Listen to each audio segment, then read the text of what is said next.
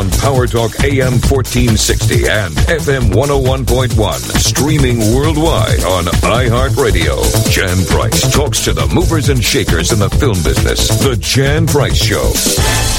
You're listening to the Jan Price Show, all about movies. And today my guest is documentary filmmaker Luke Lorentzen. And we're talking about his new documentary, Midnight Family. Welcome to the show, Luke. Yeah, thank you. Thank you so much for having me. It's my pleasure. This movie has gotten quite a bit of buzz, Midnight Family. And you are on the short list for Oscars. And by the time the show airs, we'll know whether you've been nominated for an Oscar or not. Do you want to tell the audience a little bit what being shortlisted means for the Oscars? Yeah, it's, I guess a simple way of putting it is it's the 15 finalists that are picked before the 5 nominations come out. So this year there were somewhere between 150, 170 documentaries that were qualified for the Oscar, which means they either won an award at a top film festival or had a theatrical release. And then of that group of movies, 15 are selected, and from those 15, 5 films are nominated. So we're going to just keep our fingers tightly crossed and see what happens. Very exciting. Very, very exciting. So let's tell the audience what Midnight Family is all about. Yeah, so Midnight Family tells the story of a family in Mexico City that operates for-profit ambulance. The government has fewer than 45 ambulances for a population of about 9 million people in Mexico City. And so a lot of the emergency work is done by these kind of mom and pop ambulance businesses that respond to accidents on a for-profit model. And, you watch this family, the Ochoa family, over the course of the film start to juggle these really big ethical dilemmas between just staying afloat as a family, just putting food on the table, and also treating people properly. And it's a story that I discovered while I was living in Mexico City, and I spent about on and off 3 years with this family in the back of their ambulance filming their everyday life. 3 years. It took you 3 years to make this. Wow. I had no idea. Because it just looks like it's a couple of nights in their lives when you watch it. So first of all, I want to ask you, why did you move to Mexico City to begin with? It was rather spontaneous, but my college roommate was from there, had graduated, and he was moving back home and kind of convinced me to go with him. And I did. I didn't think I would stay for very long. I think I would, maybe a month or two and come back to the States. But in that first kind of period there, I woke up and parked in front of the apartment I was staying in was this family in their ambulance. And I guess there was something immediately intriguing about it that I started just chatting with them, and little did I know, and next thing I knew, I was in the back riding along, and ended up just staying in Mexico City for the next several years. I just moved back to the States in this past August. Well, that is interesting. So had you set out to become a filmmaker before you had gone to Mexico City, or did you just decide to become a filmmaker once you got there and met this family?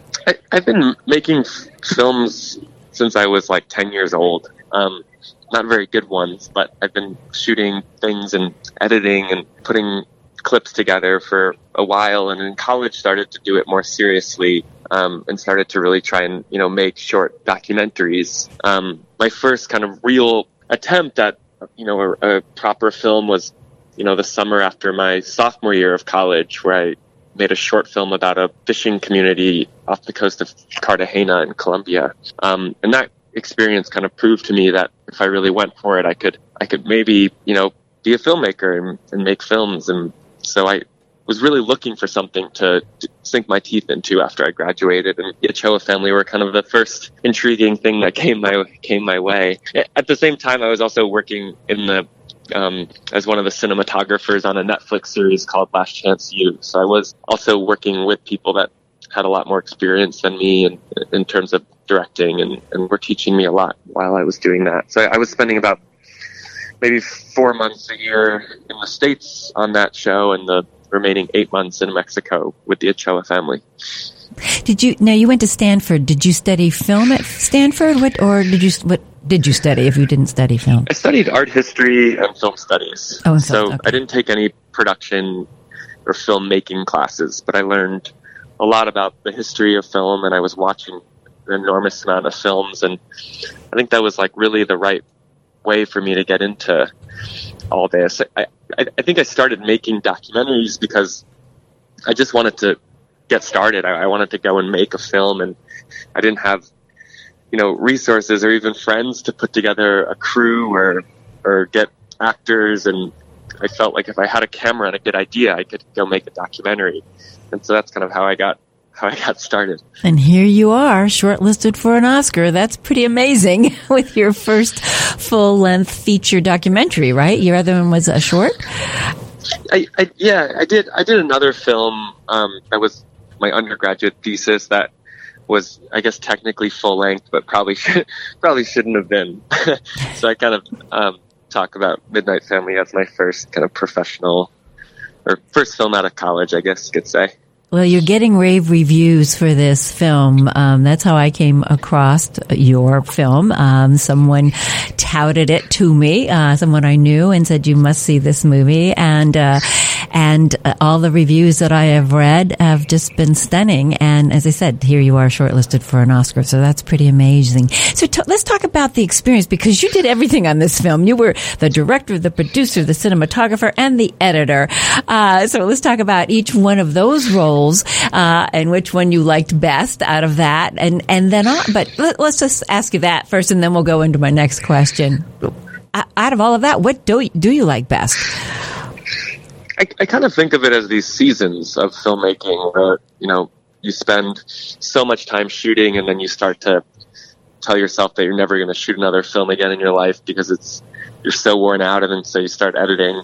And then you get so worn out, then you start distributing, and then you kind of start over with the next film. So I like all of it, honestly. I mean, the shooting is very physical. You're kind of really active. You're out in the world, engaging with people, and you get home at the end of the night and your hands are just kind of covered in dirt and you're sweaty and physically beat. Editing is kind of the opposite. You're just sitting in a chair all day, but you're just in your head all day, and it's this really intellectual process of putting together this labyrinth of a story. And so that's really fun too. And producing is all about kind of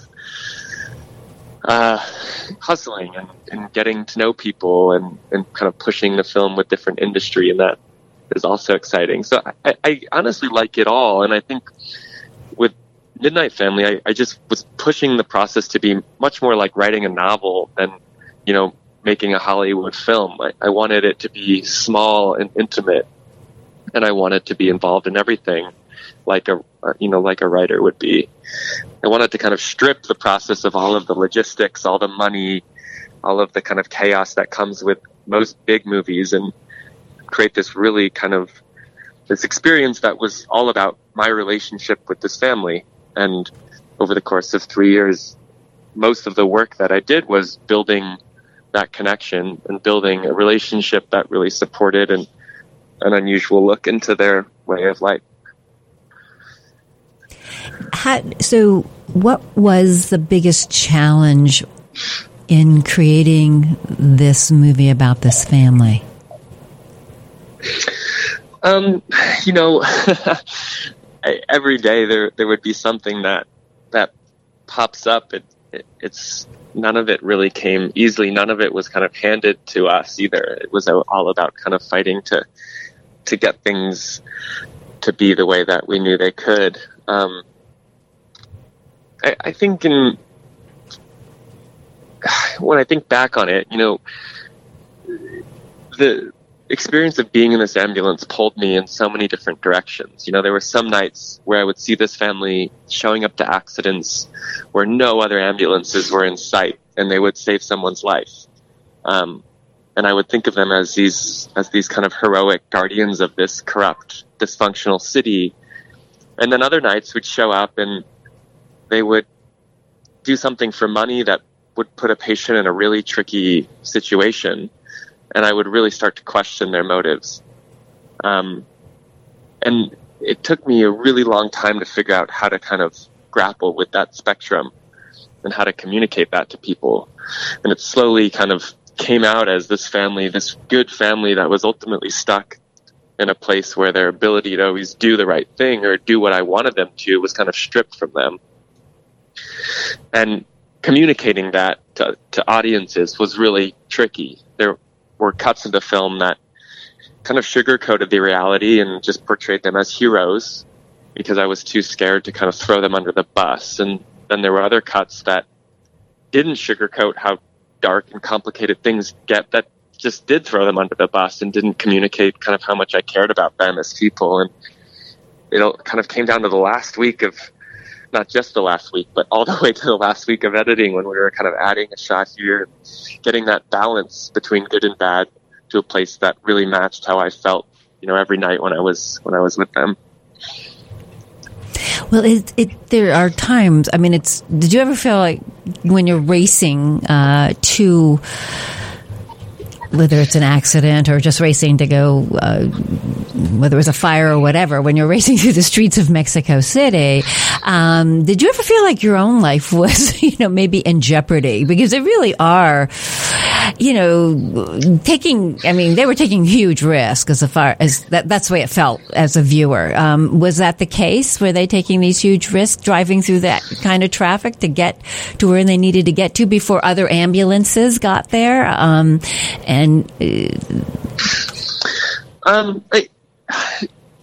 think I was just so focused on making the film and on I was so absorbed in that world that I wasn't really thinking about that.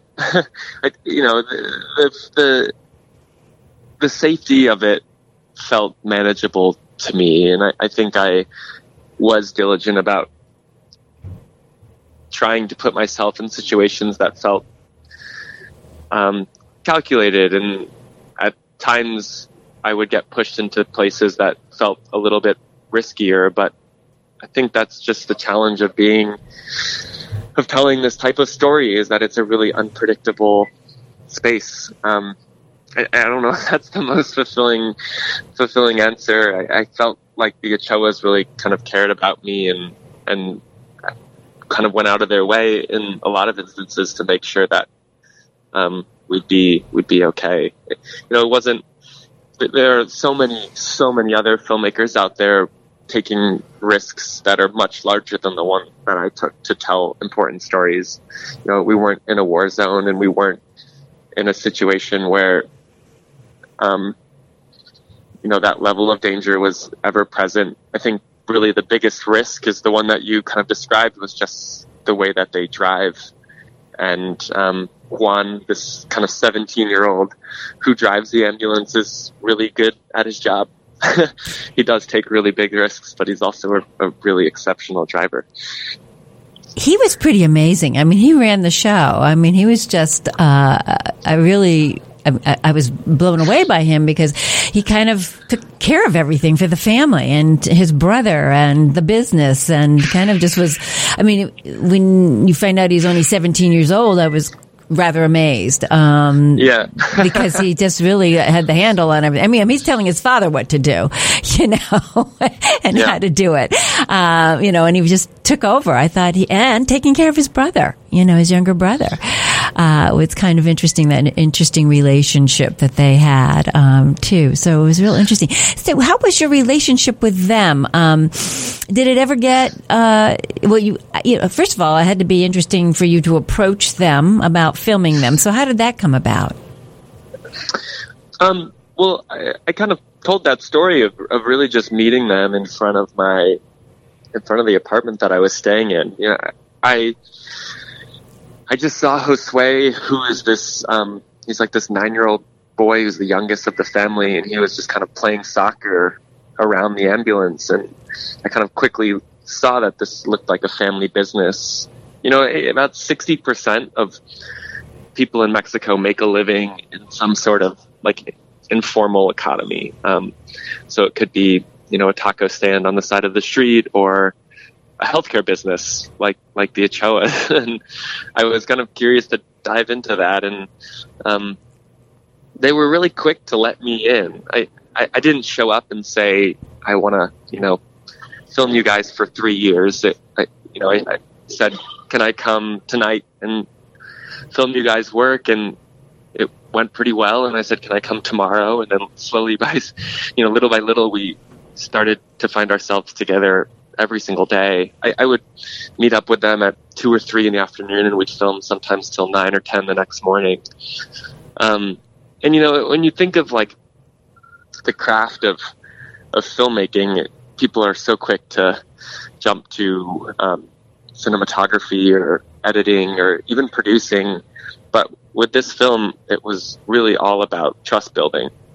That was what I was spending every day doing, was just convincing this family, or not convincing, proving to this family that kind of having me around was kind of more interesting than not, and giving them the space to tell their story. There were times where I felt really uncomfortable with certain dynamics of the industry, and I knew that I would have to include that in the film, and would try my best to kind of pull them aside. And after, when I was feeling that way, and say, hey, these are the sorts of things that I want to be in the film. And slowly they kind of opened up and agreed to include all that stuff in a way that I really admire. It's not easy to be so vulnerable and open on camera. And they were really kind of bold in letting me do that. Yes, they were. They really were. If you're just tuning in, you're listening to the Jan Price Show, all about movies. And my guest today is documentary filmmaker Luke Lorentzen, and we're talking about his new documentary, Midnight Family. How did the family respond after they saw the movie? It's always such a nerve-wracking moment when you show the protagonist of a documentary the film for the first time, because as much as you kind of try to communicate to them what the film is going to be like, there's always, a big gap there. And so I hadn't shown them any footage over the course of that 3-year period until the film was almost done editing. And I wanted to show them a cut before we locked picture to kind of just make sure there weren't, any big surprises. And I went over to their house and we put it up on the TV, and I was so nervous, but press play, and in the first scene there's kind of a moment where the little 9-year-old boy pops out of a cubby hole in the back of the ambulance and kind of reveals that he's riding along, and the whole family just started cracking up, and that started this flow of laughter and just appreciation for the film and the way that it was done. It was really kind of one of the most memorable moments of my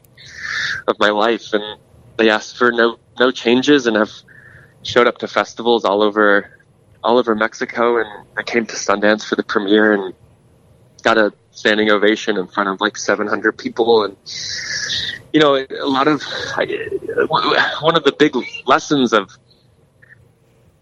this film is, sometimes the more vulnerable people are, the more lovable they are too. And you kind of have to take this leap of faith that by showing people at their most broken, people will understand them and appreciate them. And I feel like that's really kind of played out with this film, that the Ochoas, again, were bold and trusting and letting me show everything about how their business works, the good, the bad, the ugly, and people have embraced them for it. And it's been a really special journey for all of us. Well, the proof is definitely there in the film itself. When they lost a patient, what was that like for you as a filmmaker?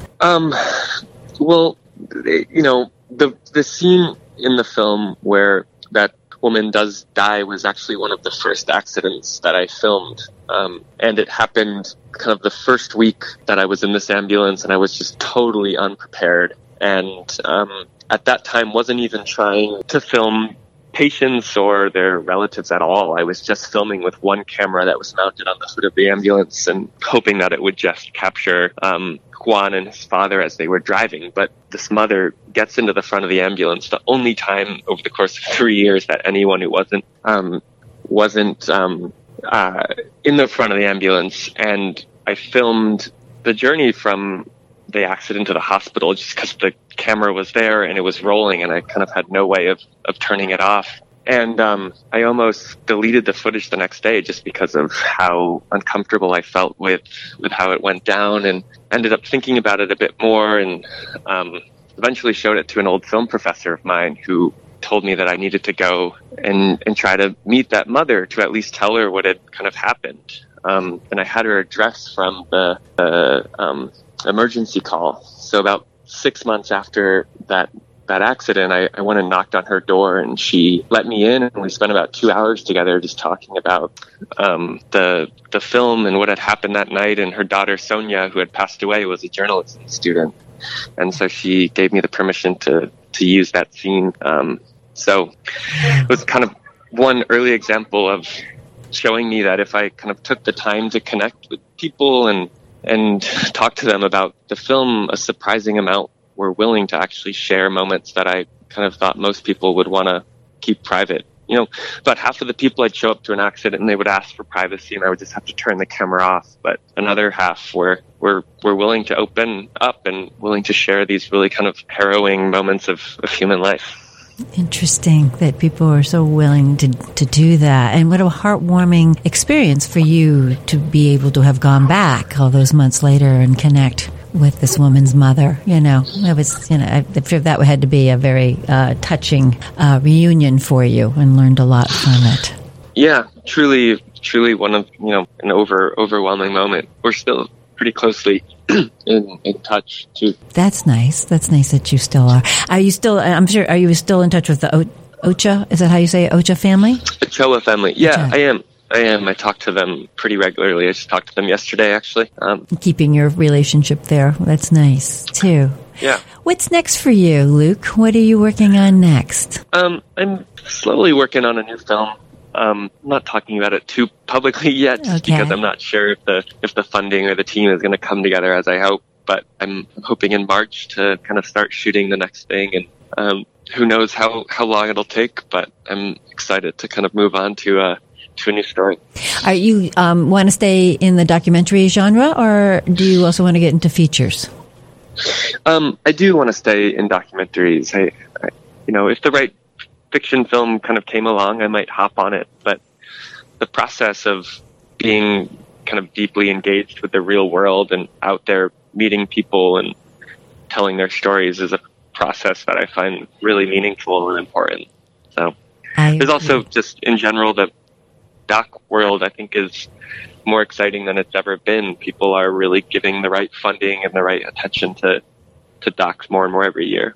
So it's fun to be a part of that. I agree. And this show is dedicated to documentaries and independent filmmakers and all the people behind the scenes. And we'd certainly like to shed light on these documentaries because, as you said earlier, you didn't feel maybe necessarily at risk, but so many documentaries and documentarians and filmmakers do risk their lives to tell a story. So thank you for your work. Good luck. I wish you the best with everything, and thank you for being on the show.